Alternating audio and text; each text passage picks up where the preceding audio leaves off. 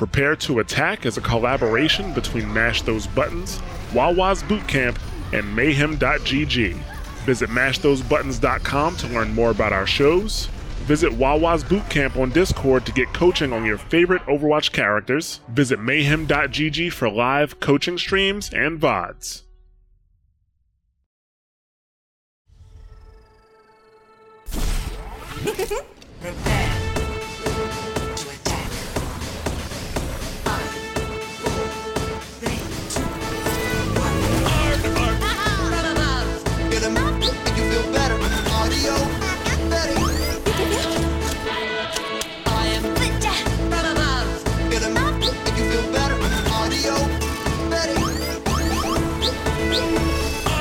Hello and welcome to Prepare to Attack, a podcast series that aims to improve your understanding of Overwatch and its characters. Today's topic is all about Moira, and she's a little confusing, so I've brought along a buddy, the man, the myth, the legend, Fu from Wawa's Bootcamp. How are you doing, Fu? I'm feeling pretty legendary, mythical, and manly.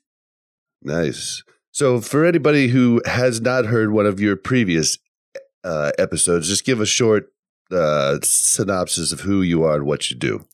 All right, my name is Fu. I'm a very, very experienced coach on Wawa's Bootcamp. I have a very analytical view of the game, and I play almost exclusively support. And I like to make everyone better at support because I feel like the support community is kind of underperforming to their potential by a lack of willingness to learn from the game. All right, well, let's jump into Moira's character overview. She's a main healer support, which means she should be healing mostly. Her weapon is the Biotic Grasp, and it heals and does damage. She has the Biotic Orb that also heals and does damage. And then she has Fade, which is her basically get out of jail card. It's her escape. Her ultimate is the Coalescence. I'm going to turn it over to Fu to talk about the goals of Moria. Absolutely. So it's very important to know what your goals are going into playing any hero and measuring your performance based on those. So number one goal on Moira is going to be outputting key healing during team fights. And key healing is healing that either prevents a teammate from dying or keeps them fighting. The second goal is going to be farming your ultimate as quickly as possible. And the third goal is going to be using that ultimate to win team fights. Nice. Well, let's talk about her weapon, which is basically her left hand, her primary heal, Biotic Grasp. Absolutely. Her weapon's very interesting. It's like a bit of a beam and a projectile. You can think of it like her sending out very thin cylinders every time, just a line of them. So it is a projectile that travels 30 meters per second. It heals 80 HP per second. And after you've been healed by it, you will be healed for 50 HP every 3 seconds, or 16.66 health per second. And that takes place when you are not currently in the mist, but had just been affected by it. It will go through any hero in the game, friendly or on the enemy team, as well as barriers. There's been never confirmed by Blizzard that this is intentional or not, but we can assume it's intentional, but there is a tiny chance they'll patch it eventually. I doubt that, though. It also has a max range of 15 meters, which is much longer than most people think it is. It's the same range as Mercy's Beam. It's just hard to see that range, and because of the slow travel time, when you're trying to heal people far away, you might not notice you're actually hitting behind them. Yeah, but do bear in mind, it is a 15-meter range. Yeah, it's actually really, really misleading, or at least it was to me until we talked about this, and it does go pretty far. Yeah, that is a common theme with Moira, is that she doesn't give very good feedback in terms of her sound and her visuals. It's hard. The game doesn't do a good job of telling you what's happening.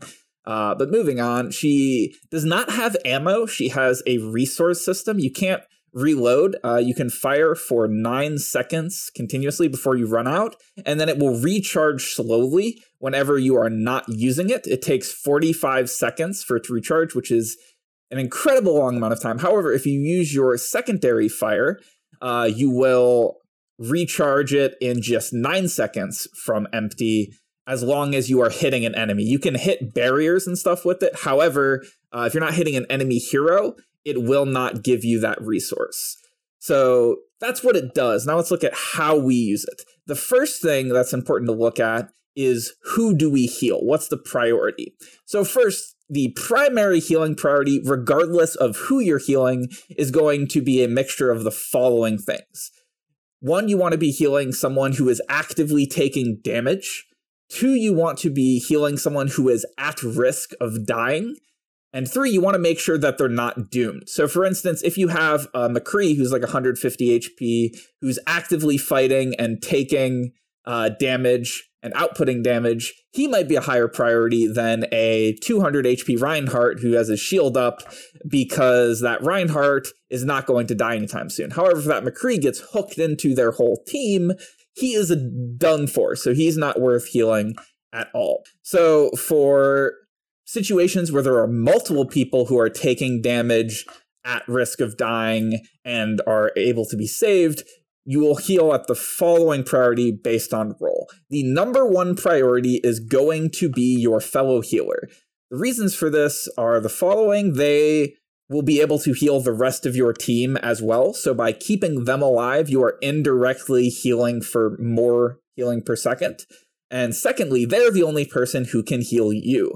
That's why the whole main healer, off healer dynamic, with almost always running 2 healers, has been done basically for the entire history of Overwatch, is because you need a healer to heal the healer. If you have one healer who outputs most of the healing, the main healer, which is Moira, then a lot of times you still need a quote-unquote off healer who has a little bit of healing and a lot of utility to output enough healing to sustain the other healer and keep them alive and getting their usefulness from things like speed boost or Discord Orb. The next priority is going to be any other squishy hero, which basically just means DPS, because you may be surprised that they're above tanks, but they actually are. Because if you have a DPS hero, like let's say a McCree, and they start taking damage, they could die at any moment. Let's say you have that McCree who is actively fighting and they get hit by just one fire rocket. If you do not immediately start healing them, they could die at any moment. And even if they don't die, they're going to do one of 2 other things. They're either going to hide, and they're basically going to be dead until they get healed enough to keep fighting, or they're going to run off and get a health pack, which basically means they did die, because most of the time, by the time they get back from that and start fighting again, the fight will be over. So you almost automatically are outputting key healing when you're healing a DPS, because it allows them to stay in the fight. The final priority, of course, is going to be tanks. That being said, since the healing priority, regardless of role, it takes priority, you will be healing them more than anyone else, because they will most frequently be out in the front at risk taking damage. So you will be healing them more than anyone else. That being said, it's very important that you have as much vision and information of the rest of your team so that you know when to switch to a DPS. Don't fall into the trap that, the tanks are taking more damage and I am always healing the tanks, so they're who I should be healing all the time. That's one of the biggest differences between kind of a mid and a high level healer player, is knowing when to switch off of tanks onto your squishy heroes, which is pretty much any time they're at risk of dying. So as I alluded to, having vision of your team is extremely important for outputting healing. Whenever you are trying to find the optimal position on Moira during a fight, you want to kind of position by the following standards. You want to be about 10 or 12 meters behind your front line. You don't want to be too close so that the enemy can't output damage directly onto you as easily. You won't get hit by area of effect things that hit your tanks. And it will allow you to have maximum vision of the fight without being so far away that you're unable to effectively heal. 10 to 12 meters, I've found, is the sweet spot. You also don't want to be in the very dead center of your team. You kind of want to be off to the side a little bit so that you can look into your team, because you don't really need to see the enemy. You just want to see as much of your team as possible.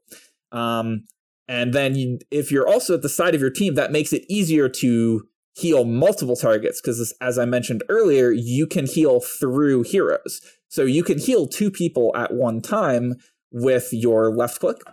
So being able to be on the side of your team makes that easier. You also want to try to hug terrain as much as possible to obscure vision of the enemy without obscuring vision of your teammates. Because again, that's who you want to be looking at, your teammate. That's your number one focus, is outputting key healing during a fight. So we don't really need to see the enemy until we need to manage our resource. So in terms of resource management, this is an extremely important and difficult thing to do. The first thing to take note is you can take great advantage over the overtime heal effect that left click has. So if you just spritz someone for just a moment, for the minimum amount of time, it'll heal them for about 55 HP over 3 seconds. And if you're in between fights where both teams are poking, that is the vast majority of the healing you should be outputting during that time. You want to, as much as possible, avoid using at more than even a quarter of your resource before the fight actually starts. Because if you go into the fight with low resource, that's where you're unable to do your job. You also want to make sure that you are constantly right-clicking enemies for resource gain whenever you're not at full. It's okay to push a little bit forward aggressively as long as you're not going to die, in order to keep your resource as topped off as possible. If you are in a situation where teammates are taking substantial damage from being poked, that is where you'll probably use your biotic orb, which we'll talk about in a moment, as a healing effect in order to prevent you from having to use all of your resource. Also, if you have to choose between using your left click and throwing out a damage orb versus throwing your healing orb and using your right click, you want to choose the latter because that will allow you to gain resource rather than spend it. Okay, well, my question is, I've heard that you should kind of tap left click when you're healing instead of actually holding left click down. Is that something you do? I haven't played around with that too much, but I do believe you should be holding it down when you need to output maximum healing per second. If you're just healing poke, then yes, you want to tap it to get as efficient of usage out of your left click as possible. The way I believe it works is every time you tap it for even the minimum amount of time, it goes down 1 tick. I believe there are 45 ticks. And if you hold it down for the entirety of that tick, you get more healing. So ideally, you want to tap for the whole tick, but not anymore for just the maximum efficiency. And if you're going for efficiency, then tapping is absolutely the way to do it. Just constantly keep applying that heal per second whenever needed on anyone who's taken a little bit of damage. However, if it's during a fight, you absolutely want to hold it down, try to get it on multiple teammates as much as possible. Yeah, in order to get as much healing as you can. Yeah, like if a tank's getting focused or something like that. I gotcha. All right, well, why don't you tell us about her damage part of her biotic grasp?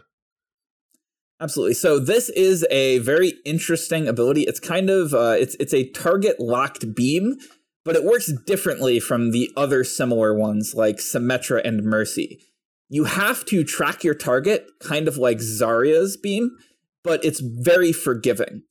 It will stay on the target as long as you are within a certain small range of their hitbox.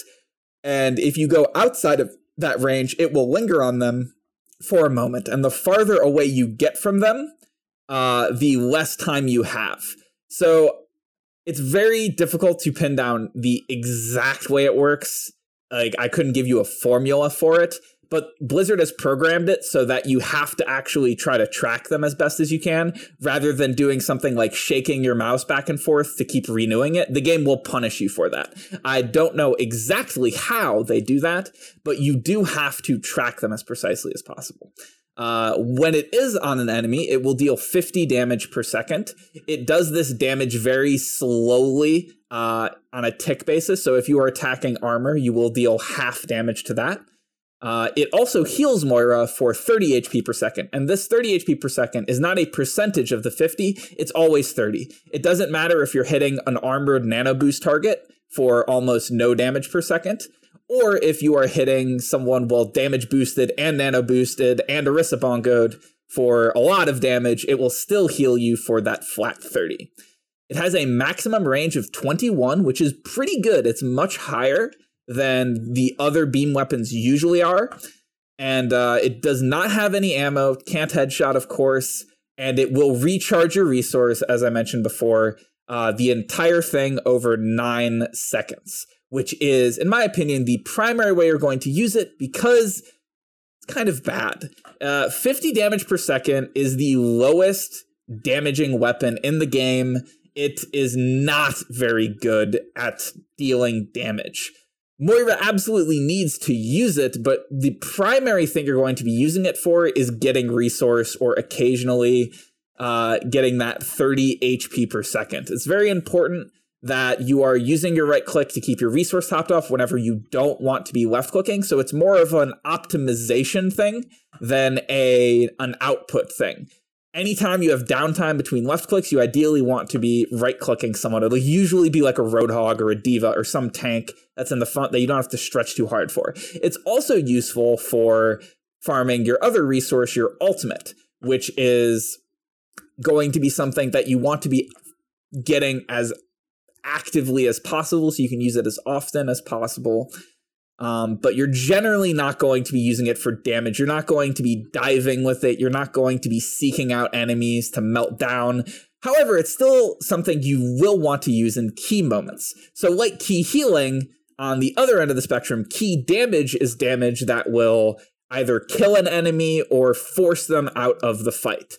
So if you notice someone who is low HP or someone who is exposed or something like that, or someone your team is focusing down and you see an opportunity where your 50 damage per second is enough to either apply pressure to them so that they can't fight actively or enough to kill them, it's absolutely a good idea to use that as long as you don't need to use your healing more. However, you have to be looking for those opportunities rather than actively seeking them out in such a way where you're just always right-clicking people and then you heal when you have to. It's the opposite. You should be looking to heal by default and then looking for a reason to use your ult fire. So treat healing as your default state, and only under exceptional circumstances will you actually use your ultimate fire. And I feel like there's a common misconception with this, and people seem to think that her damage is really good, and I like that you're pointing out that it's not, because if you watch pro play also, like they're always healing. Like she's not a DPS character, and so I really like that you pointed that out. There's also a misconception. I've heard people say that it charges up like a symmetric beam, and that's not true either. Yeah, no, it does. It does have like a little bit where it's just Blizzard polish, where it starts from like nothing and then the beam kind of like concentrates on the target. Yeah, and gets louder. The instant you right click, it starts draining. The instant you're on them, it starts healing you and damaging them. The moment you right click, there's no delay. It's purely visual spectacle. There's nothing like that. And yeah, I absolutely one of the things I want to hammer home here is that Moira is a healer. That is what she trades in. Her damage is not very good. It's one of the worst in the game. Well, her ability to just have a perfect tracking, even if you're not super good at aiming, very consistent DPS output, it's still so low that doesn't compensate for it. However, her healing is incredible. She doesn't have utility like Zenyatta or Lucio to fall back on. All she has is that massive healing, which to put in perspective, if you use her healing orb and her left click, that is 155 healing per second, which is more than even Ana can output on a biogrenaded target. Combined with the fact that you can heal multiple targets with both, her healing output is just far and away better than the other healers outside of the limitations of her range and her resource. So that is how you get value out of Moira. With this. Let's jump right into the biotic orb then, and you can tell us how we maximize that. Yes, biotic orb is a very unique and interesting ability in several regards. The first uniqueness of it is that it is a choose ability. You get to choose between the healing orb and the damage orb. And they are very much parallels of her left click and her right click in many ways. Not every way, but in many ways. The first parallel is that the healing is way better than the damage. Healing in general is more valuable than damage per Overwatch if you compare them on a point-to-point basis. If you have something like Mercy's healing beam, that is considered a very high healing effect, and it is 60 HP per second. And then you have something like McCree's damage, which is kind of middling in terms of like the assault heroes, and that's 140 damage per second. So healing is more valuable than damage. And if you look at her orbs, her healing orb heals for 75 HP per second and can heal a maximum of 300, maybe plus a few extra. Sometimes it heals for like 306, sometimes 302. It's a bit inconsistent. And the damage is 50 damage per second and at 200 maximum. So in a pure numerical basis, it does not... The healing orb is just way better than the damage orb. Obviously, it's situational. We're going to talk about that. It's also worth noting that the damage orb, unlike her alternate fire, will not recharge her healing resource. It will only deal the damage. Also, when you are hitting multiple targets, it will split the damage up evenly among every target. So you're not going to be dealing... you're going to be outputting that 50 damage per second regardless of how many people it's hitting. So if you're hitting 2 people, it'll be 25 to each and so on. Same goes for the healing orb. The orb's effect will latch on to anyone within 5 meters. So if it's a healing orb, it will latch on to teammates that it can heal. And if it is an enemy, it will latch on to enemies it can damage. And when it does latch on, it goes from the normal 20 meter per second speed to 5.5 meters per second, which is just walking speed. It's the speed normal characters walk at. It will last for 10 seconds or until it runs out of resource, and it has a 10-second cooldown. Obviously, it cannot headshot, just like her right click. And it is... Let's talk about the geometry of it, because that is very interesting interaction sometime with the blizzard polished terrain. So the way it works is that it will just bounce off an object exactly how the physics says. There's no special rules for it. However, Blizzard was very, very thorough, let's say, in putting the collision on the maps. So if you hit the edge of a brick in a wall, they coded the collision of that brick to go into the crevice. So if you hit the corner of a brick, it might just bounce into the sky. So generally, if you have a very textured surface, you want to avoid shooting at that because it could go anywhere. However, if you want to generally find a nice flat wall that's perpendicular with the ground and aim it so that it will bounce off that wall one time to where you're going. You don't usually need to think about multiple bounces. That's normally a waste of effort. You just want to make sure that you shoot it kind of parallel to the ground at a wall that it'll bounce off of and remain roughly parallel so that it can last at least, 4 seconds around where the enemy is going to be. And you want to just avoid having it going and hitting the floor or going into the air, because if you do that and it hits the floor or it goes into the air, it's gone. It's just going to go off into the sky either way and be gone forever. So you want to keep it so it stays about at champion level. You don't want to shoot it at the floor unless there's a ceiling right above you that it will bounce up and down on forever. Cool. Yeah, you just answered my question right when I was just about to ask it. Yeah, I've seen people, one student I have was throwing them down like an Anna grenade and just bouncing them into the floor at like a 45-degree angle. Absolutely do not do that. It's very simple. You can make it much more complicated by actually like getting super good at lining up the angles, but the reward for that is just not there, since it's just going to run out before that, or it's going to get eaten by a diva anyway. So it's not worth investing too much thought into it. But let's look at how we actually use each orb. So with the damage orb, as I mentioned, it's significantly weaker in objective power level, but it does have its uses.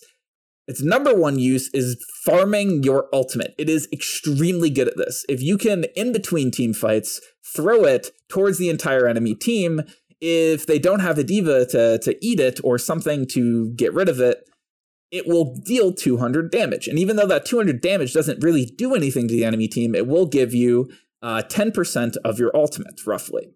And that is a lot. So if you are just using it every single time it's off cooldown in between fights, then you will be able to farm your ultimate much more quickly. So that's the number one way you're going to be using Damage Orb. I highly recommend, again, unless the enemy has a diva, you want to just throw it towards the enemy team so that it will hit off a wall and bounce back towards them, or bounce off a wall so that it goes towards them in the first place, so you're not putting yourself at risk, as often as possible.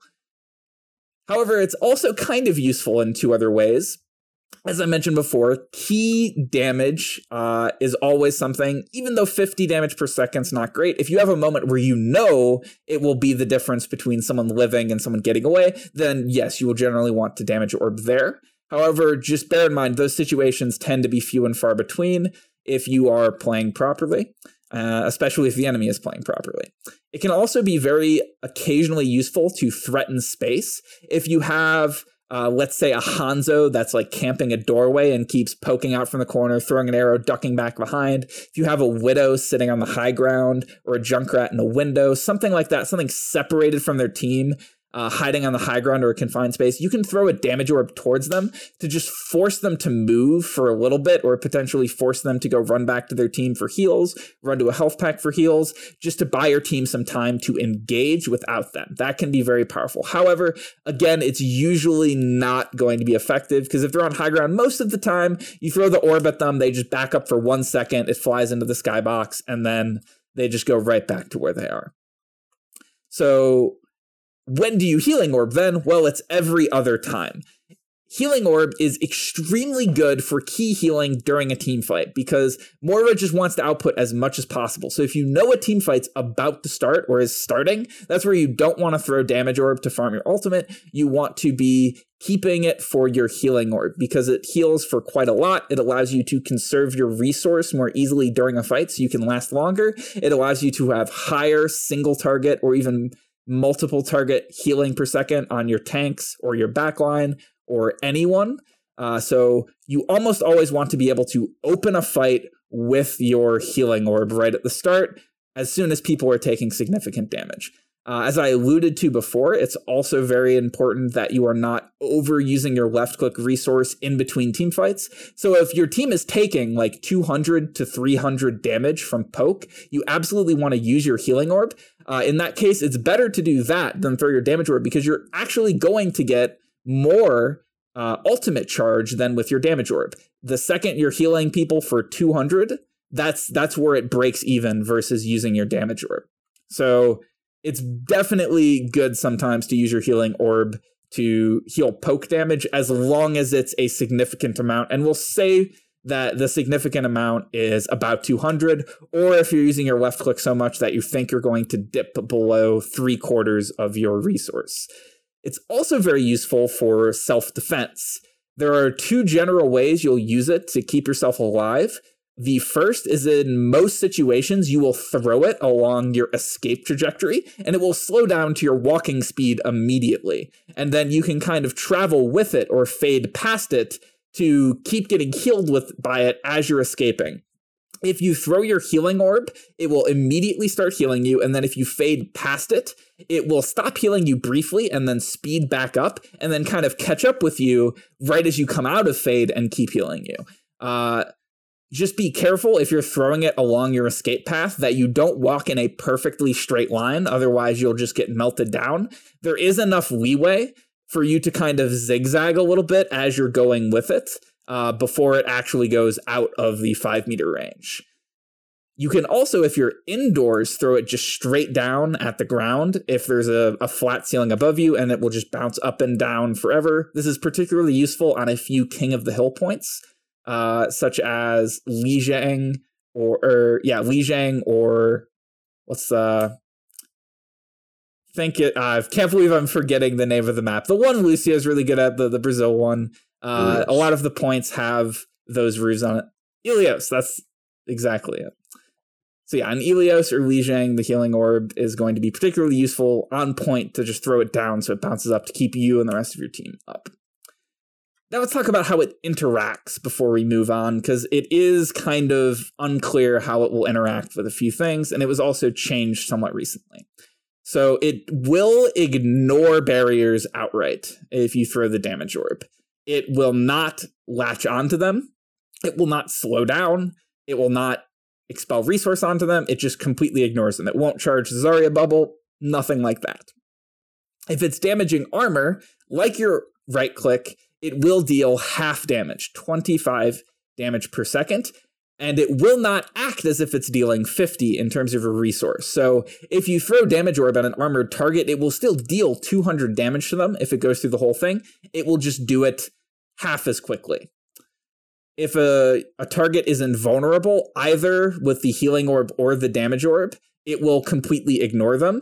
It will act as if they're not there. This includes things like Transcendence. It includes kind of like intangible effects like Fade or Reaper's Wraith form, as well as Zarya's bubble. It will not target the Zarya because she is completely invulnerable. If you are damage boosted and you throw a damage orb, it's the same interaction as armor, except on the other end, it will deal increased damage per second, but it will not deal more damage. It will still deal that 200 plus a few more. And if you are trying to heal orb someone who has Anna's anti-heal or purple effect on them, it will actually latch onto them and slow down, unlike most of the interactions. However, it will look like it's healing them. It will make sound like it's healing them. However, it will not be expending any of its resources. Will it kill Symmetra turrets?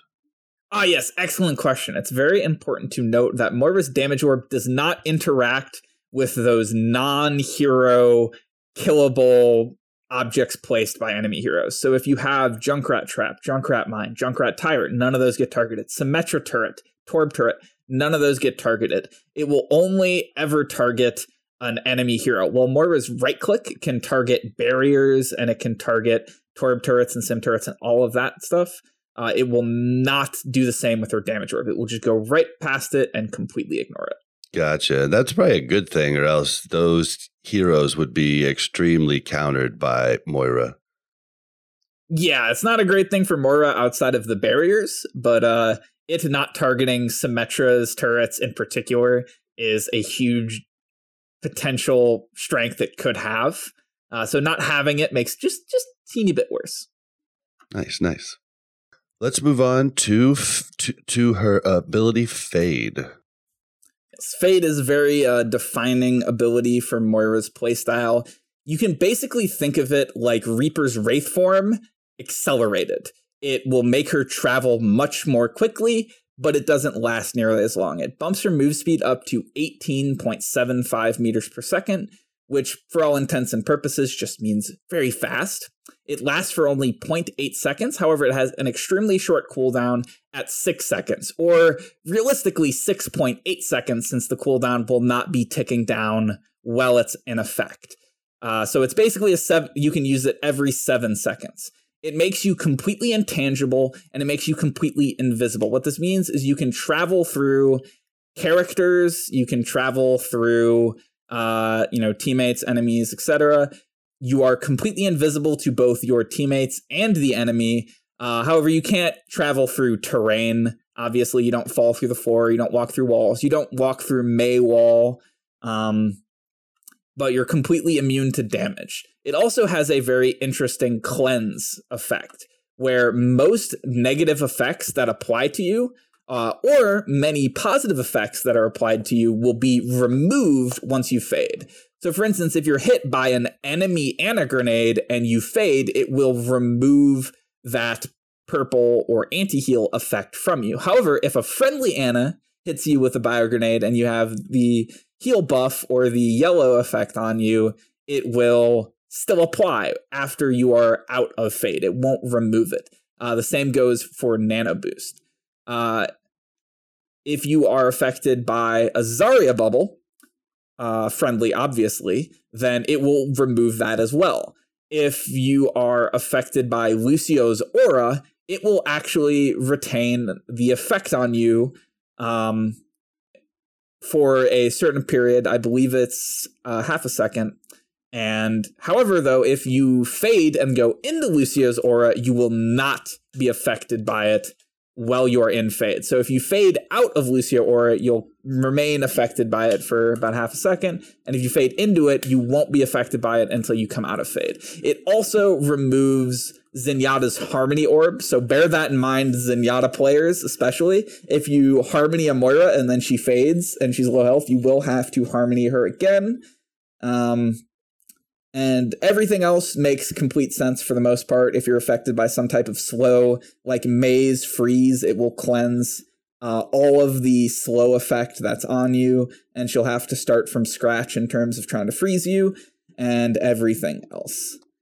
So that's how it works. How do we use it? So obviously it's a survival ability. It is something that you can use to stay alive. It makes you invulnerable. It allows you to reposition quickly, and it's low cooldown. So it's basically what you use to stay alive. There's not too many general rules for this since it's so broad in how you can use it. You just use it when you think you're going to die and you can get away from that situation, or you think you're going to, potentially take a lot of damage you don't want to take, and you can fade to get out of that situation. The only general rule is if you were at risk of dying, then yeah, it was correct. And if you weren't, then it wasn't. The best way to generally stay alive is to keep the following rule in mind, which is walk in, fade out. Fading in is something that is very sparsely useful. It is something that you can use to good effect if you know exactly when you can get away with it. But the vast majority of the time, that's how you get yourself killed. So if you want to push forward to aggressively throw a damage orb, then walk in, damage orb, and then if anyone's shooting you, fade out. If you want to go forward and use your alternate fire to charge your resource or charge your ultimate in between fights by going ahead of your tanks, that's fine. Moira can get away with that if you know what you're doing.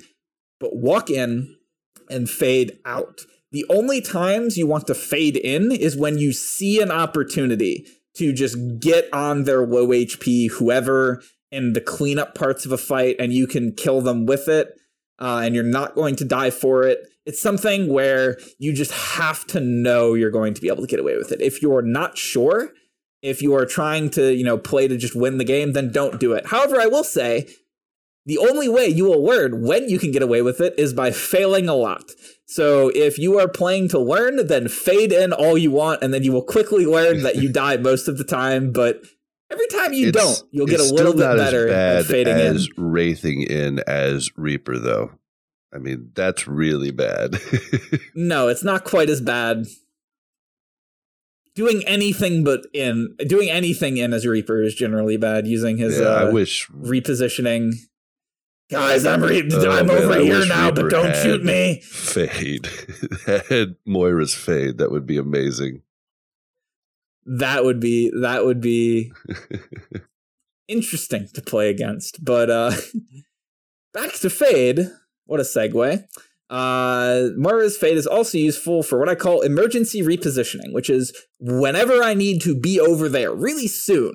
You can use it there. Obviously, this includes if you need to get away from like a Roadhog who's about to hook you, get out of Winston, Tesla cannon range, that falls under survival. However, let's say you are kind of fighting a Tracer or something like that who's on you, and then you notice your Reinhardt all the way over there is at desperately low health and he's about to get melted down. You can fade in, output your maximum healing potential on him, and be groovy there. Anytime you need to just get all the way over there to a teammate or away from something, fade is very good for that. Just bear in mind, generally, if you find yourself having to fade to teammates a lot, you are most likely positioning incorrectly. We'll talk about how to avoid that a little bit later, but just it's hard to point out specific examples because it's so general. Like you could fade because I need to get to this health pack right now. You could fade because I need to get out of this, high noon so that it doesn't break our Reinhardt shield. It could be anything. Just bear in mind. I mean, because it's such a short cooldown, but yes. So you can afford to use it like that as long as you know you're not going to need it soon. Also, if you're just getting out of spawn faster, no reason not to fade. Most of the time. I just find playing against Moiras that are really good, they're going to wait until I'm on them, and then they're going to use it, and then I'm going to try and have to find out where they went. Now, the bad ones will stay close to me, and the good ones, I'll be like, where did they go? Yep. A lot of abilities in this game, better to have it and not need it than to need it and not have it. Gotcha. So generally, the most effective play is to save it for just in case. That's generally going to be the best way to do that. However, we can use it a little bit better. In addition to using it at the right time, we can use it in the right way. So momentum is a very funny thing in this game. I could talk forever about it, but let's just say in the abridged version, when you're on the ground, the game will immediately decelerate you to like the 5.5 meters per second that you normally run at. You just almost instantly lose any and all speed you have. However, when you're in the air, that speed is slowly translated into downward momentum. So you keep almost all of your momentum when you're in the air. So if we fade, we're again moving at 18.75 meters per second.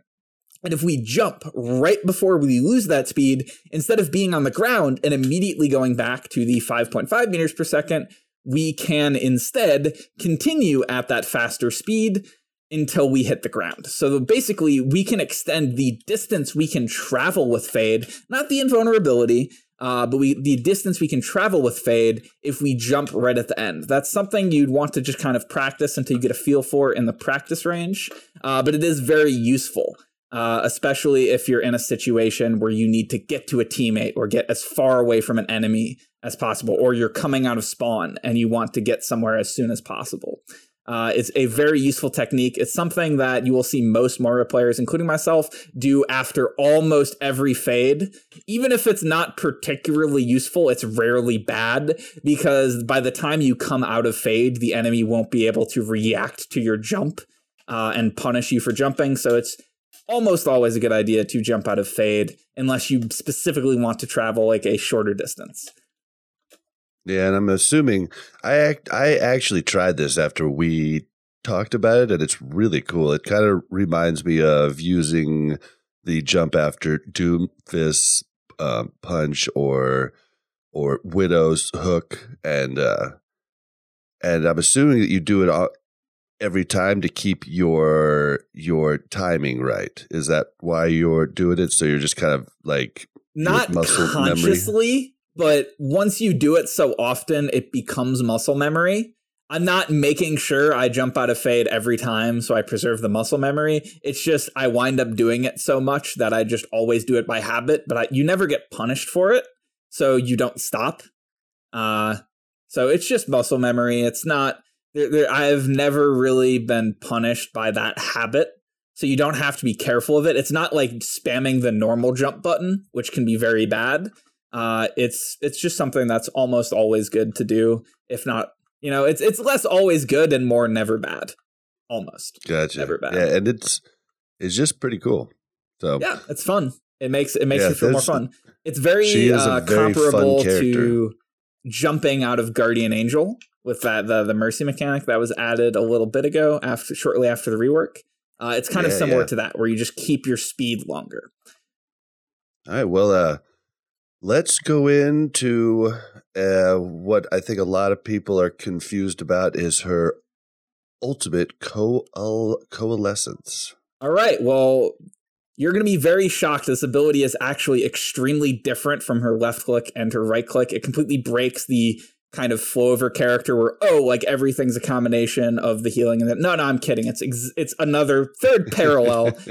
She has the damage that's lower and then the healing that's higher, except this time it's at the same time. So it's a beam, and it will deal 70 damage per second, which for perspective is just a little bit more than Winston's beam and just a little bit less than like Reinhardt Hammer or Antidote. So it's very low. Tickles. It's lower than completely uncharged Zarya beam. The healing, however, 140 HP per second, while also healing yourself for 50 HP per second. Again, that's flat, does not scale with anything outside of, Anna's healing grenade. I have a question for you, though. Yes. Does it heal you if you do damage, or does it only heal you if you heal someone? Okay, so it's just always. Always. While it's active, it heals you. It doesn't matter if you hit anything. But for perspective on that 140 HP per second, it's just a little under half of Zenyatta's Transcendence. So the healing is very powerful, but it's not quite powerful enough to put it on the level of Zenyatta's Transcendence where you make things almost unkillable. You can absolutely, in fact, very easily out-damage her healing. So it's something that's very powerful, but it's not a trump card. It's not something you can use to just counter an enemy ultimate. 140 HP per second is slightly lower than what you can output on one target with healing orb and left click. So it's very good, but it's not something that is, just will trump damage. It has a 30-meter range, which is twice as long as her left click. It's very far. That's another thing people don't utilize. You have so much range on this thing, and it's very important you make use of it. It will last for 8 seconds, which is quite long. That's usually the significant portion of a team fight. Usually after 8 seconds, a fight, if it's not over, it may as well be. Not always, of course, but that's generally on average how it goes. And it will increase your movement speed to 9 meters per second, not quite double your normal walking speed, but definitely faster. It also has the effect of making you float in the air slightly, which can be very useful against things like Hanzo's scatter arrow or something like that, or explosions like Bastion Ultimate. If you hit the ground next to a Moira, it can be much more difficult to actually kill her. It obviously can't headshot. Nothing she can do can. And like her left click, it will go through barriers, and it will go through heroes, friendly and otherwise. So one of the most interesting things about this ability, because in all honesty, it's not exceptionally interesting. It's just her left click and her right click, her orb and her everything just combined into one. What's interesting is its charge time. Because if you ask people what the charge time is, most of the time they'll be like, oh, it's extremely short. My guess, lowest amount of points required to get it in the game, maybe a little bit higher than Symmetra. But no, it's actually the second highest point requirement. The only hero that requires more points to get their ultimate is Lucio. However, it still is very easy to get because Moira just outputs so many numbers. Like I said before, her damage orb is really good at charging ultimate. There is really no other character in the game where you can just throw out a reliable 200 damage. Even with Fire Strike, with Reinhardt, you'll usually hit 1, occasionally 2, but more occasionally 0 people. Moira is very consistent, unless they have a diva, that you can always hit that 200. And her healing, as I mentioned before, it's way higher than even the peak output of someone like Anna, way higher than Mercy, way higher than Lucio or Zen. So you can output so many numbers that you can charge it extremely quickly. What's important to remember about this is because it takes so many points, you will not charge it unless you are actively putting out those numbers. It's that ultimate where you could use it once every 3 fights, or you could use it twice in 1 fight. You have high potential to get it, but you don't just kind of passively get it. So let's talk about how to use it again. So first, it's important to know when to use it. So as I said before, it is something you use to win team fights. So above any of the other rules I'm going to go over, the bottom line is, if you think there is a good chance that using this ultimate will win the fight for your team, meaning that you think you're going to lose, but if you use it, you think you're going to win, then you use it. Nothing else matters. If you can win a team fight with this ultimate, that's value. The only other type of value is if you can force an enemy to use their ultimate. Or let's say you Coalescence and then the Zen feels the need to Transcendence after. If you still lose the fight, well, you forced out Transcendence, so that's value. But generally, anytime you think it'll win the team fight, you just use it. That being said, the most consistent way to do that is using it at the start of an even fight. It is an ultimate you should be getting very often, so you don't have to save it for ideal situations. It's also an ultimate that lasts quite a while, so if you use it near the start of a fight, that's where you will generally get the most value out of it. So what you'll look for is you'll look for both teams to be engaged. You don't want to engage with it. You don't want to say, I'm going to coalescence, go in. You want to be like, our team went in, now I'm going to coalescence. You want both teams to be fighting. You want both teams to no longer be moving towards one another. If people are still moving towards one another, unless they're taking a lot of damage, that's usually too soon. You want both teams to be fighting, normally both front lines to be engaged with each other, and that's when you'll pop it, bearing in mind that it takes 1 second to cast before it will actually start healing anyone. Because it takes 1 second to cast and it lasts for 8 seconds, that coincidentally is just about exactly your orb cooldown. So if you have orb, you always want to throw your orb out first. And as I mentioned before, healing orb is better than damage orb almost all the time, and her healing per second is just not quite good enough to be a trump card. So you absolutely are not going to be consistently overkilling your healing if you throw out a healing orb. If you can get the healing orb in addition to the healing per second, it'll push you in to that just over 200 healing per second range, which will start to out heal certain DPS ultimates like Genji ult or Reaper ult or even Soldier ult. So generally you will throw out a healing orb first. Sometimes you'll throw out a damage orb, but again, that's when you know that the damage orb is better, not when you're not sure. As I mentioned a little bit before, the healing is exponentially better than the damage because healing by itself, if it were 1-to-1, healing is more valuable than damage. But in this case, the healing is twice as high as the damage. So the healing is, of course, what you are going to be focused on. In terms of target priority, it will be the same healing priority as your left click. You're going to want to heal the people who are at risk of dying, prioritizing fellow healer, then DPS, then tank, while making sure that you are trying to keep your whole team alive and outputting key healing so that they can keep fighting. So the way you'll generally aim this is so that I am hitting whoever on my team is taking the brunt of the damage, which is normally, again, going to be someone on the front line, normally a tank. And then you also want to be hitting one of two different things. If you can hit both of your front line, perfect, do that. And if you can hit one enemy along with that, you want to, if you can, either hit an enemy squishy hero on the back line. Let's say a Zenyatta, a McCree, a Mercy, something like that. Not because it will kill them. You don't want to focus on killing them, but because 70 DPS, well, not high, is high enough to force them into hiding, to force them into getting healed instead of someone else on their front line. So for instance, if you are hitting the enemy front line and they have a Moira, the Moira will be healing the front line. However, if you're hitting their Zenyatta, the Moira will have to heal their Zenyatta to keep him alive, which can indirectly deal way more damage than if you were damaging the enemy front line. It also has a pseudo blind effect because it's such a thick, wide cone of, I guess, cylinder of color. It's a Kamehameha. Yeah, combined with solar flare. It's kind of blinding. If you have a coalescence beam kind of like going on you on and off, it can be very difficult to see anything. So even that, like you can lower their Zenyatta's accuracy or maybe miss out on someone he needs to heal. If you can't hit that person, then yeah, you'll just hit the enemy front line. However, as I mentioned before, key damage is absolutely a factor. If you see like a Genji ulting or something and he's kind of low, your priority is absolutely melting him down first since you won't be able to out-heal his damage. If you see someone who is trying to get away at low health, melt them down, as long as you don't need key healing. Key healing trumps key damage, but key damage trumps trash healing.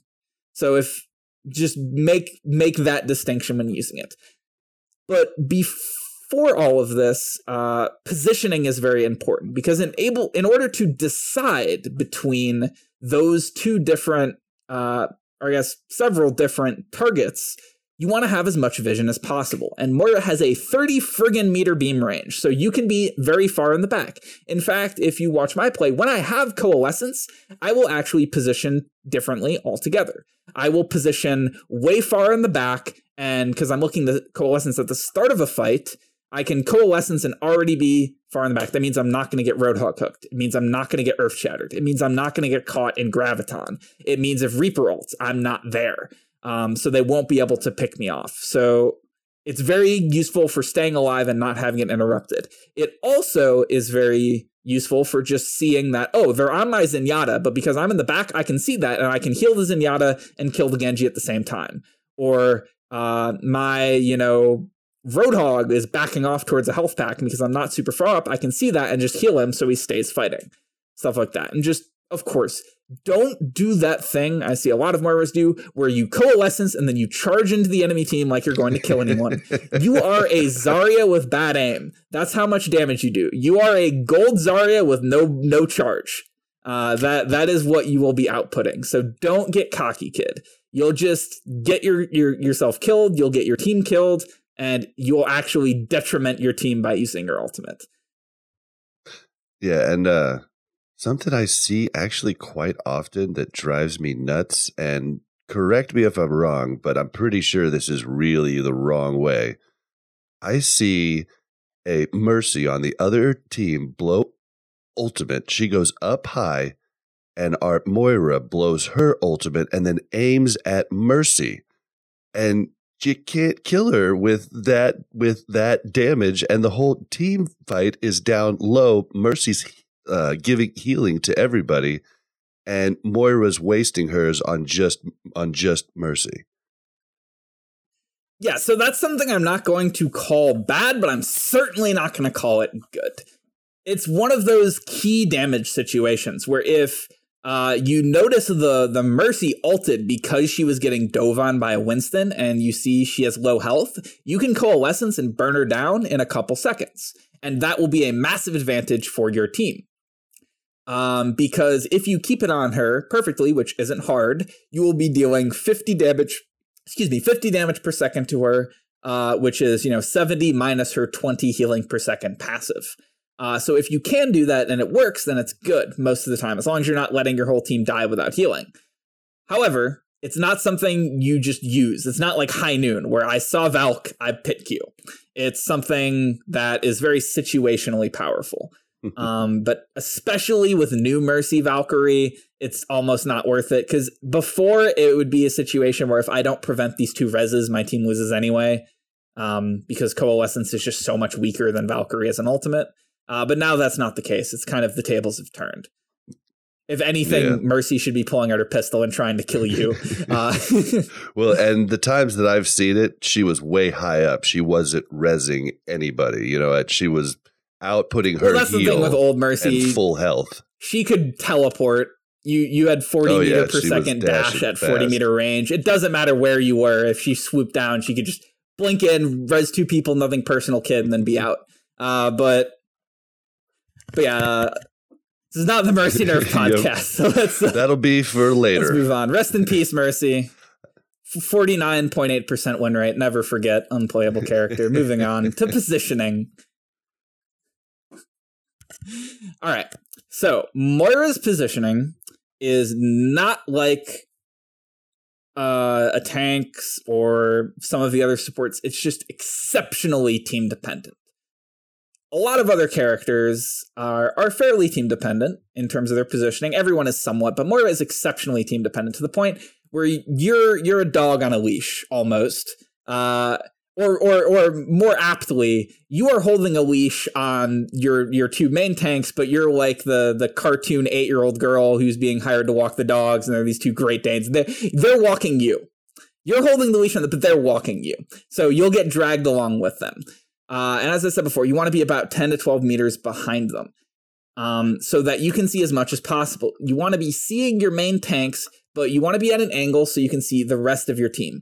Vision is so important, and it's one of the most easily overlooked things you can have as a support, because I didn't know that I wasn't outputting healing on the right target because I didn't see them.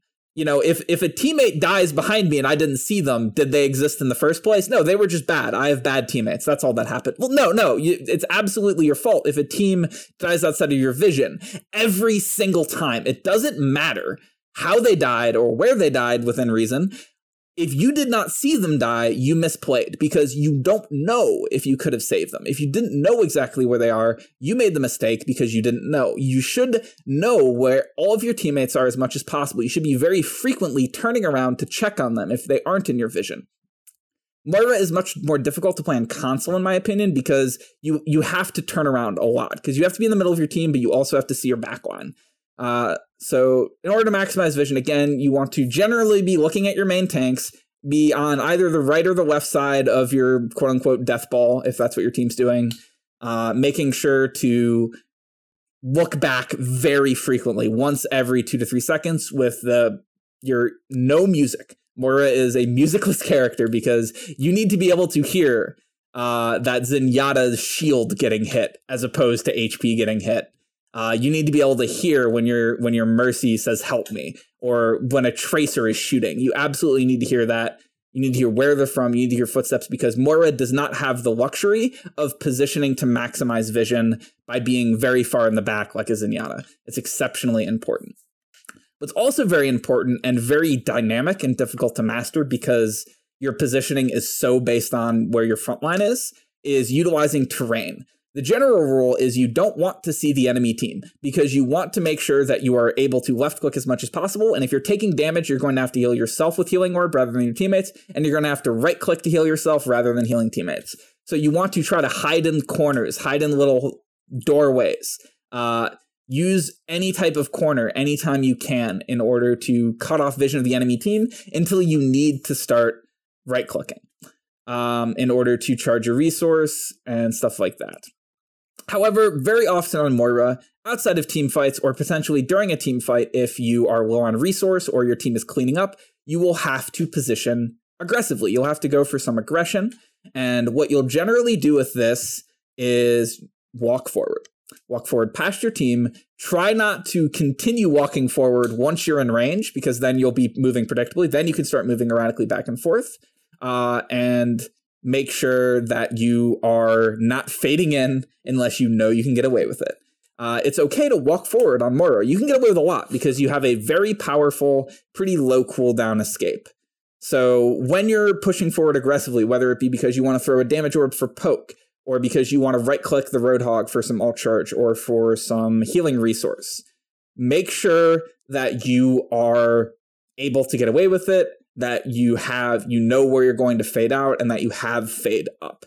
But at that point, that's where you just need to be mindful of the state of the fight, where I know I can do this because I know their Genji or their Tracer is not on our backline. I know I can do this because I've seen my teammates and they're all healthy. I know I can do this because a fight isn't actively happening or something like that. Gotcha. Well, let's talk about her strengths and weaknesses, and let's start with some strengths. Absolutely. So Moira is a very strength and weakness character. She's not one-dimensional, she's two-dimensional. Exactly two. Healing and damage. And her primary strength is the healing. Her healing is exceptionally good. Outside of the range limitation, it is definitely the best healing, not counting ultimates or anything like that in the game, with just her left click and her orb. It's exceptionally good. You don't have to worry about missing, you don't have to worry about reloading like Ana, it doesn't get blocked by barriers. The only limitation is the range, but the only character with super high range healing is Zenyatta, and his is 30 HP per second. So compared to other healers, her healing output is just on another level. The other strength is her ultimate. Now, compared to other supports, except New Mercy and Ana, her ultimate is pretty weak, actually. It's nowhere near the power level of Sound Barrier or Transcendence. However, it is listed as a strength because Zenyatta and especially Lucio use it once every few fights. They have to save it for when they know they get the maximum value from it. But Moira can charge her so quickly that it's like comparing Pulse Bomb and Graviton Surge, or comparing EMP and Earth Shatter. If you compare them 1-to-1, it's not really fair because you can use EMP or Pulse Bomb every friggin' fight. And that's how Coalescence works when you compare it to Sound Barrier, Transcendence, or even Valkyrie. You just get it so quickly that it again lifts on a different level. Her other major advantage is going to be her mobility and survivability. when compared to other supports, she's also on another level with this. A lot of other supports really struggle with Tracer, with Genji, or they're just completely out of luck against Winston. Especially like Zenyatta, Ana, and to a lesser extent Mercy. Lucio's a bit better at this, but still, if someone gets on you, all you can really do is heal yourself a little bit, boop, and try to run away on some walls. Or rather, parkour away. But Moira has so many options. She can heal herself for 30, and then also healing with her right click, and then also healing orb for another 75 for 105 healing per second on herself. She can fade every 7 seconds, roughly. To make her very difficult to pin down, to cleanse any slow, to cleanse a healing debuff, anything on her. And if she's indoors, she can just healing orb herself, and she can position wherever she wants within 5 meters of that and get healed. So she's so difficult to kill that it's often not worth it to even try unless you can actually get a good dive on her after baiting out her fade. But at the same time, if you don't kill her, then you need so much more damage to burst through the rest of her team. Yeah, she is a pain. And then, of course, her horizontal mobility is almost unparalleled with supports. While Mercy can go, farther more often, and Lucio has more consistently high mobility. Moira's peak mobility is better than Lucio, but Lucio doesn't have a cooldown on it. Moira's is just the most versatile of the two overall. You're not dependent on being anywhere. You don't need to rely on walls. You don't need to rely on teammates. If you have the cooldown, the sky's the limit outside of high ground. Horizontal mobility, not vertical, is just, again, very high compared to the other supports. So after that, it seems Moira is just super good, right? Like, you can't kill her, and her healing's insane, and she's mobile. Nerf this character. She hits her ultimate every fight. Well, here's where it gets a bit worse. Her damage, garbage. Even worse than Ana. Even worse than Lucio. Even worse than Mercy sometimes. We need to capitalize on this, everybody. She's bad damage. Yes. Just because you can get gold damage by throwing out damage orb, bear in mind, that's all trash. That damage is trash. Not all damage is created equal. There's trash damage and there's key damage. Moira's trash damage is okay. Her key damage is awful. 50? Yeah, it's bad. 50? Yeah, you can damage orb and get that up to 100, but that's Mercy pistol that can't headshot. Like, everybody, it's not great. It gets split among enemies. It's easy to avoid. Her damage. Everybody, I hear it so much at a lower Moira's like, why do I have gold E limbs? The same reason Monkey gets it, because if you're throwing out damage orb, you touch everybody once. Like you got 5% of that kill. So take that with a grain of salt. If you have gold eliminations, you're probably not healing your DPS. I wouldn't say that at all. If you have gold eliminations, it does not mean anything. It doesn't mean you're playing good. It doesn't mean you're playing bad. Definitely a better way to say it. Is. If you have gold eliminations, chances are you're just not playing against the diva. That's usually how it goes.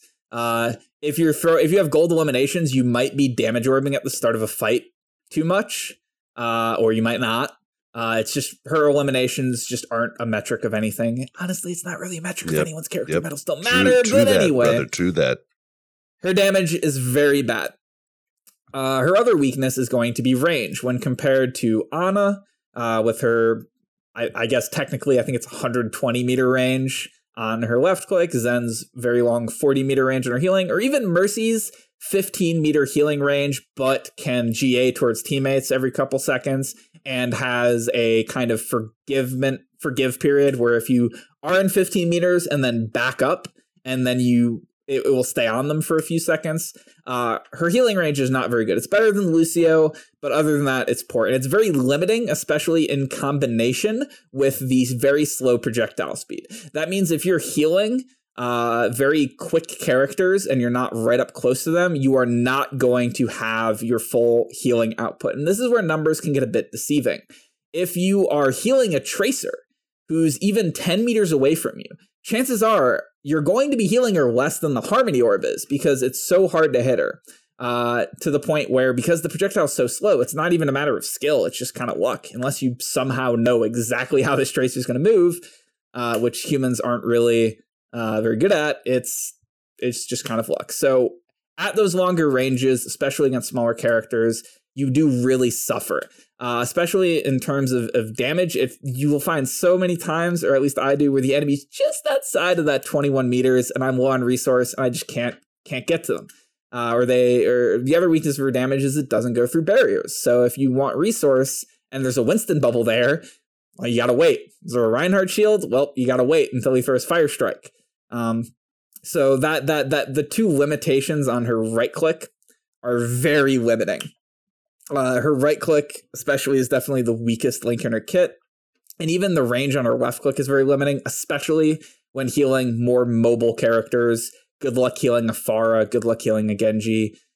You're going to struggle with that. Even Mercy, if she's in GA, it's almost impossible to lead her as she moves at, I believe, just a little bit slower than your healing projectile. She goes 20 meters per second normally versus 30 with that. And then her other weakness is going to be resources. She's the only character that among the healers that can just run out of heals. No one else can really do that. Ana can get caught reloading, but Lucio cannot have Amp It Up on cooldown, but Moira can just run out.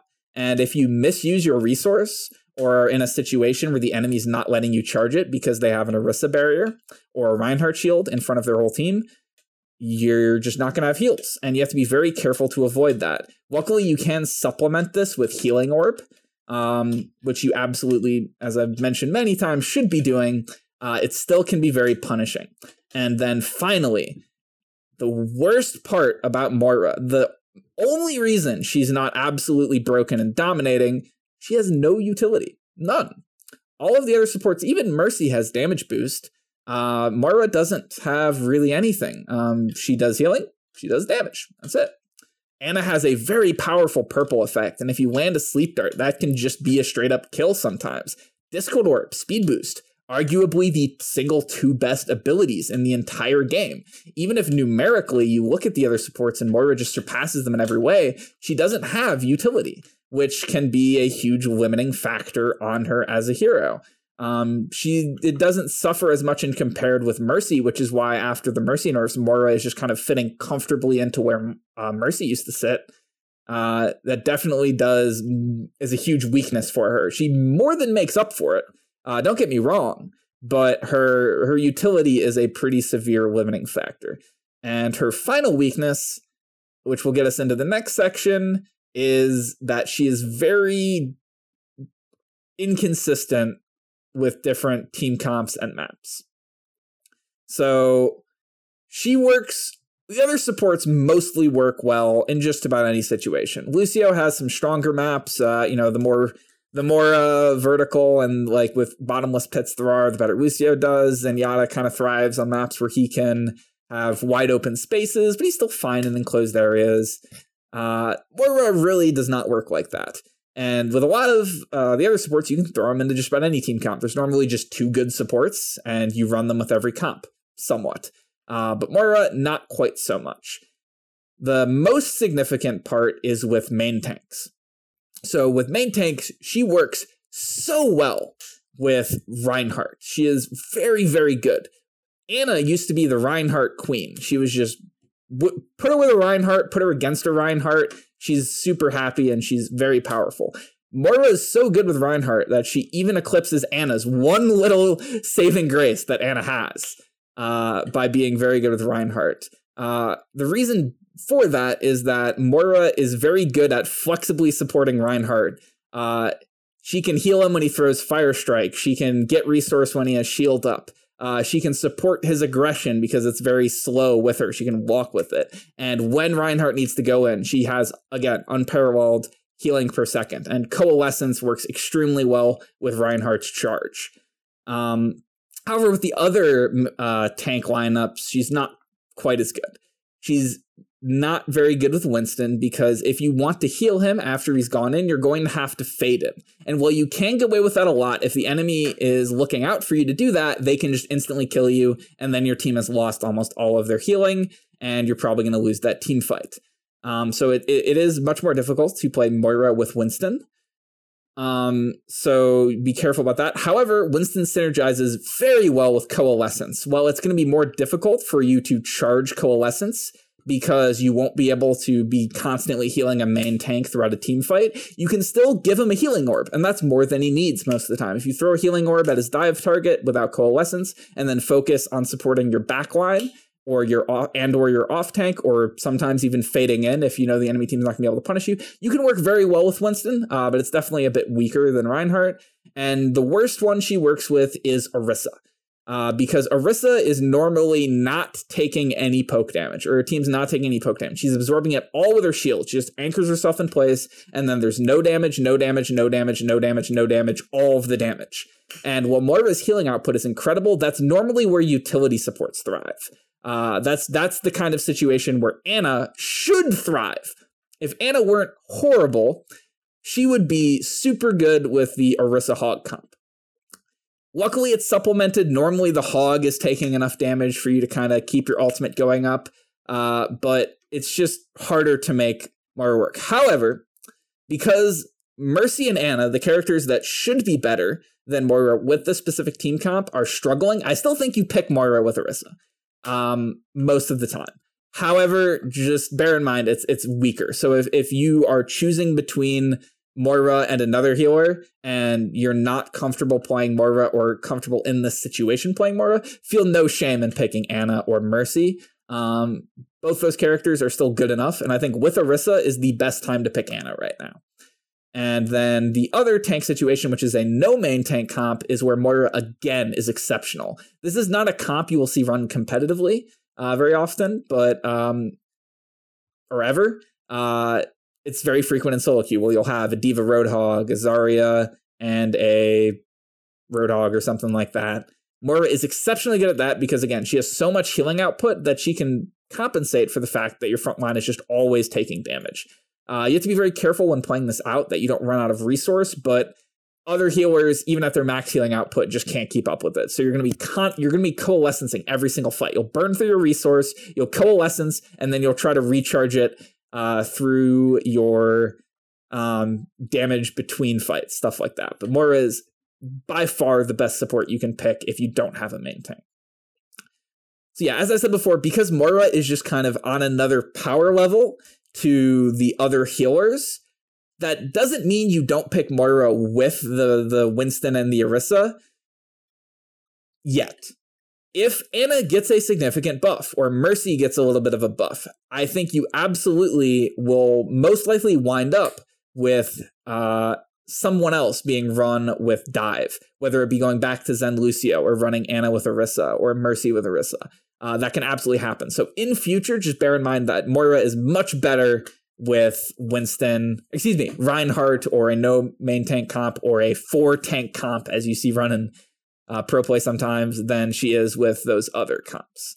In terms of DPS, it's very straightforward. She is very good at healing relatively immobile DPSs, your Junkrats, your McCrees, your soldiers, anyone who would be kind of in the backline, center of the team comp, perfect.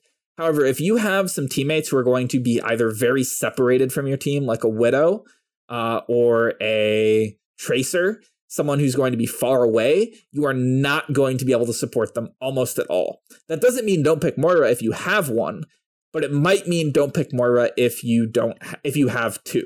So the situation where you might consider not picking Moira, and even in the current meta in solo queue, is if you have 2 of those DPS heroes you can't support, and then you also have one of the tanks that's going to be hard to support.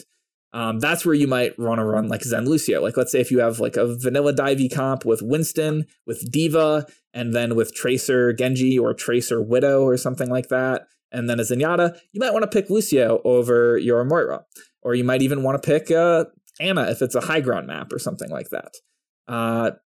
But generally you want to have at least 1 DPS you can support. And it doesn't have to be too much, just someone that if they're taking damage, you can access them. In terms of the other supports, Moira works with pretty much all of them. She is the worst with Mercy by far, in my opinion, because that way you have no utility. If you have Moira Zen, you can compensate for Moira's lack of utility by having Discord Orb. Or if you have Lucio, you can compensate for that with Speed Boost. With Ana, Purple Sleep Dart. But with Mercy, you don't have any utility. And you have 2 main healers that don't do basically any damage, so that can be a very weak team comp because you don't need that extra healing from Mercy.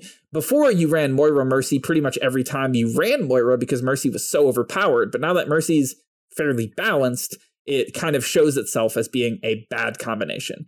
But for the most part, who you pair up with as a support is far less important than who you pair up with the rest of your team.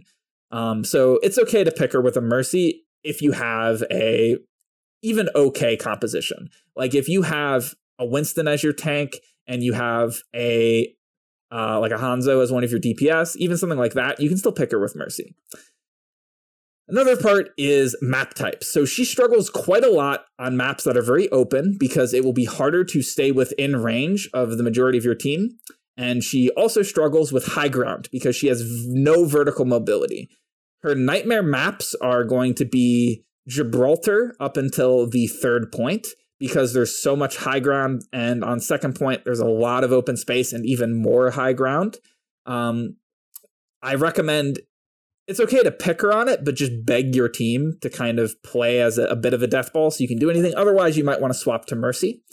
Route 66 is another very bad one because it's very open with a lot of high ground. And again, you just can't access it. So you will have trouble with it. The maps she thrives the most on are going to be very enclosed maps without too much verticality to them, which is most King of the Hill maps, especially like Lijiang, Control Tower, the one with the planetarium kind of thing in the middle, with the round point. That's very enclosed. There's not much high ground. You can just be healing 3 to 4 people at once sometimes, and it's a good time. Well, let's rattle off some common mistakes. I know we've mentioned quite a few of them, but let's just reiterate real quick. Yeah, I'm gonna kind of blow through them because I've already talked about them a lot, but just bear in mind, these are the worst of the worst mistakes that are just the most common that the Moira player base really needs to get out of the habit of doing. So number 1, being damage focused. Moira sucks at doing damage. Focus on healing. End of story. Number 2 is resource squandering. If you aren't taking advantage of your ability to kind of spritz people, to take effect of the overtime heal, the lingering heal that it has, you can find yourself running out of resource. And if you go into a fight with low resource, you are just simply not going to be effective. So you have to be very careful about managing your resource and do not overuse it.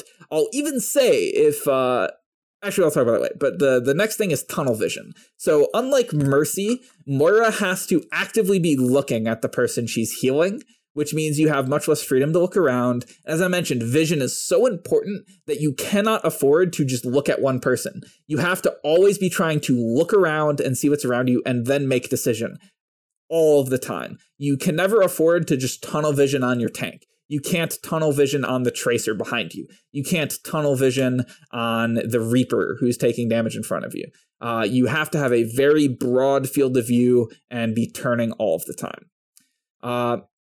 Another very common misconception with Moira's ultimate, as I mentioned before, is using it very offensively. It is absolutely not an offensive ultimate that you use to like kill people, to like engage and go in, or to deal damage to kill people. It's not good at that. You don't use it like it's tactical visor, like I see a few people use it. Another very common conception is that it's a defensive ultimate.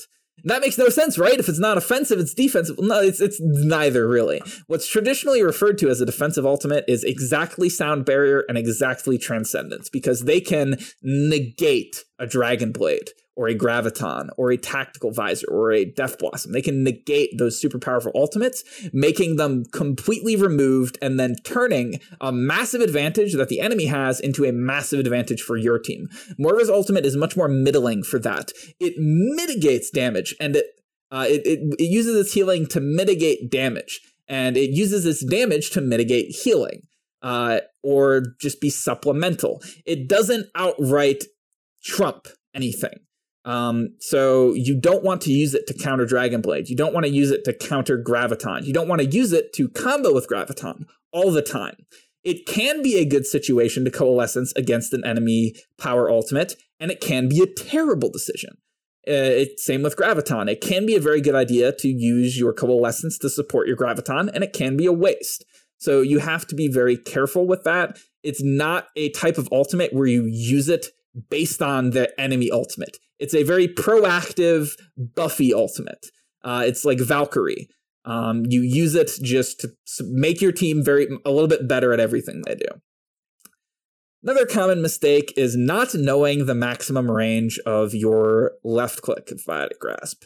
The healing aspect, again, it's very poor at indicating how far it goes. It goes 15 meters with a slow projectile speed. So I highly recommend that you go into the practice range and or against bots and just try to heal people from the absolute maximum range and getting used to applying that. Go against bots and then try to just hit people who are just moving from as far away as you possibly can. And then if you're even playing like quick play or something, you can just try practicing that. Anytime you are just building up, having a feel for how long it actually is, that will be massively helpful for you. All right. Well, let's just kind of rattle off some matchups. All right, so there are several heroes you need to look out for Moria because there's special precautions or plays you have to kind of make against them. Number one, I've mentioned a few times, it's D.Va. So basically what D.Va does is she eats your orbs, and it costs nothing for her to do that. She just has to flicker on her defensive matrix for a moment, which costs almost none of her resource, and she'll have it up in a second.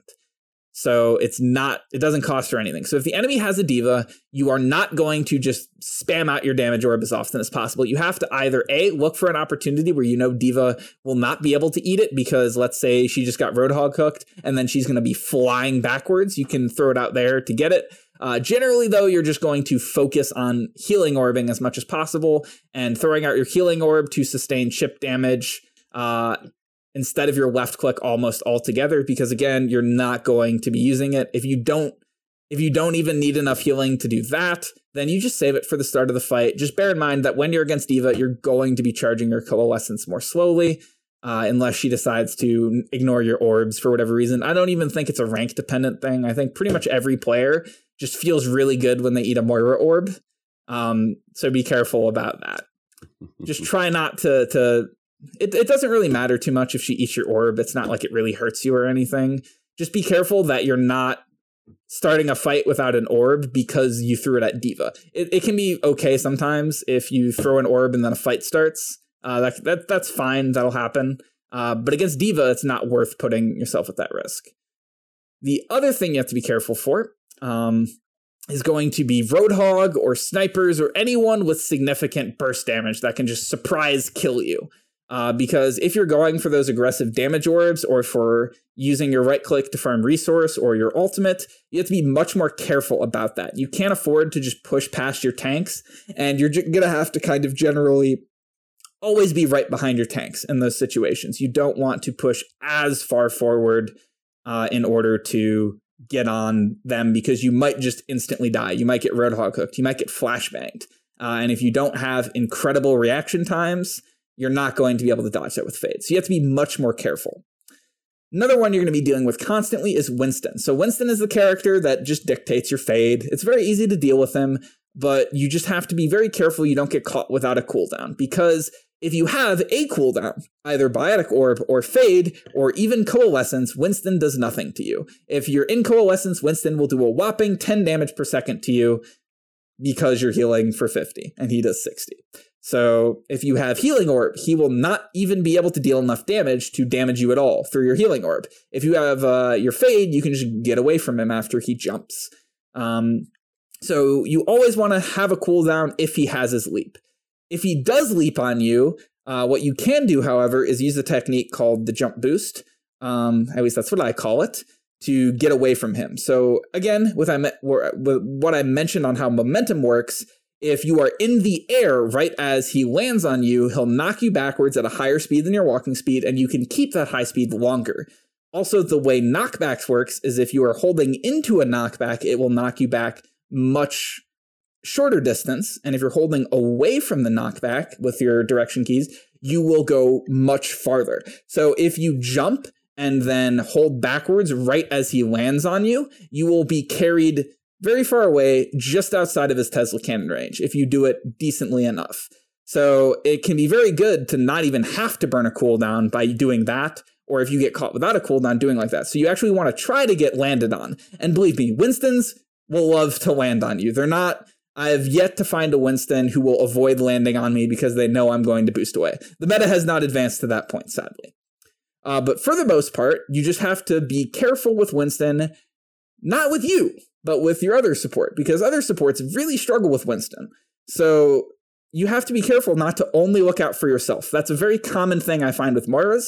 If I'm playing Zenyatta, a Winston will land near me and start zapping me, and then Moira will fade away and then start healing her tanks. And I'm like, bro, what the heck? I'm dead. Help me. It's not even a threat to you. Just give me an orb, something. So yeah, make sure that you are supporting whoever Winston is being dove on, at least just enough to keep them alive. You don't need to focus all of your attention on them until Winston is dead, though oftentimes you will.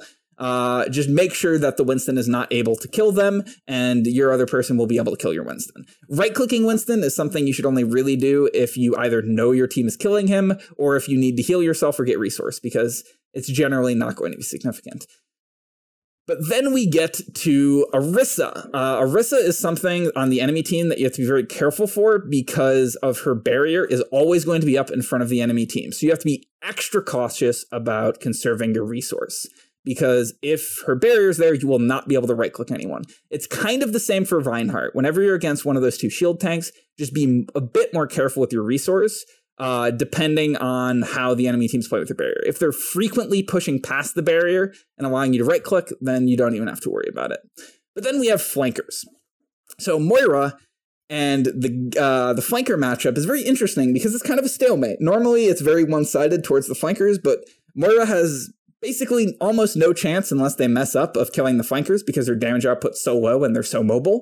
But because their healing is so good and their mobility is so good, they have almost no chance of killing you. So if they're on you, you generally want to just fight them until they have to back off while keeping your other support alive, because they're usually going to be going for your other support, not you.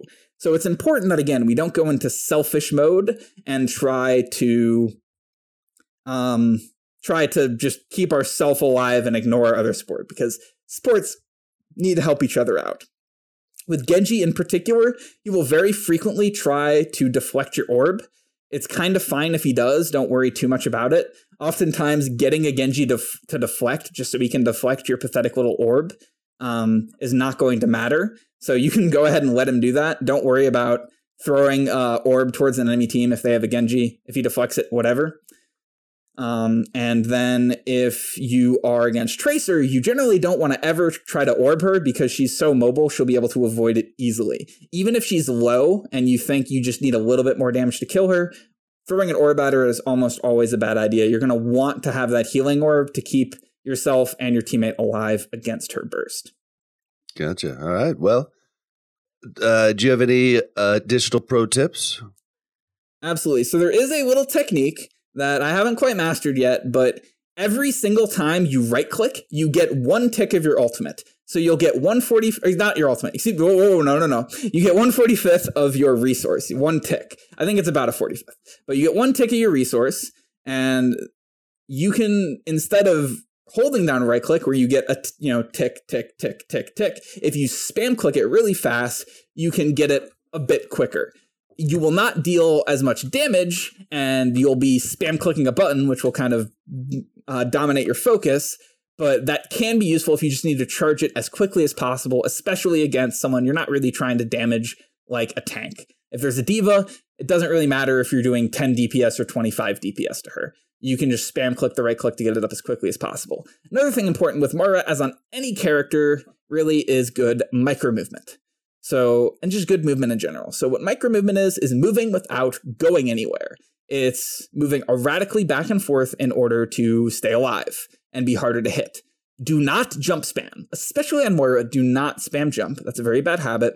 You want to try to move erratically back and forth with the A and D key while looking at whoever is shooting you, just all of the time.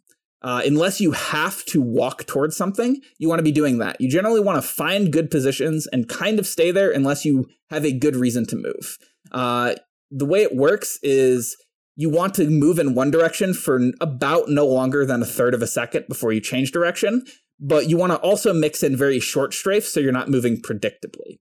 So you want to just move left and for about a third of a second, then move right for about a third of a second over and over again, while mixing in very quick, changing directions after like a tenth of a second, very often, just to make sure they can't predict your movement. That is kind of the optimal way to move in Overwatch, because it is simultaneously unreactable for all but the best reaction time players, while being mostly unpredictable. You don't have to actually make it purely erratic. You just have to make it erratic enough that no one will be able to pick up on the pattern. Also, make sure if you're moving in a direction that you're careful not to move too predictably, because it's very easy to kill you when you're moving in a straight line. Yep. All right. Well, this has been an informative episode. Why don't you close us out with your final thoughts on Moira? Yeah, so I just want to say a few things about my thoughts on Moira in the meta. Moira is probably the most dominant support in terms of must pick, because the other main healers are kind of bad. If they get some buffs, I don't think Moira is overpowered. I think she has very defined strengths and weaknesses that can absolutely work fine in the meta. It's just right now she doesn't have too much competition. So she's a character you can pick in most situations just because of the pure raw power she has. And she can work in just about any team comp right now. However, I think that will change the second other main healers get some changes. If she's on a very similar power level or even reasonably above the other main healers, you will play other main healers in certain comps. But right now, she's the hero you pick as a default. And then in certain exceptions, you'll pick Mercy if you have a particularly vertical map. Or you'll pick Anna if you have a particularly bad team comp for Moira. Or you'll pick Lucio with a Zenyatta if you have a particularly divey team comp. So generally be a bit more careful with that in solo queue, because that comp's hard to pull off in solo queue. So yeah, Moira is just very solid all the time. Just be mindful of her drawbacks when picking her. And I think she will have a very healthy spot in the meta with some tuning to the other supports. Nice. All right. Well, we encourage our audience, if you have questions or concerns, comments, whatever, you can reach us at contact@preparetoattack.com. I'd like to hand this over to Fu to talk about Wawa's Bootcamp and mayhem.gg, soon to be visor.gg. Yeah, I believe they've already made that transition. First, Wawa's Bootcamp is an incredible Discord server community offering free coaching to anyone and everyone who wants to come get it. Free means free. You just have to ask and people will give it to you.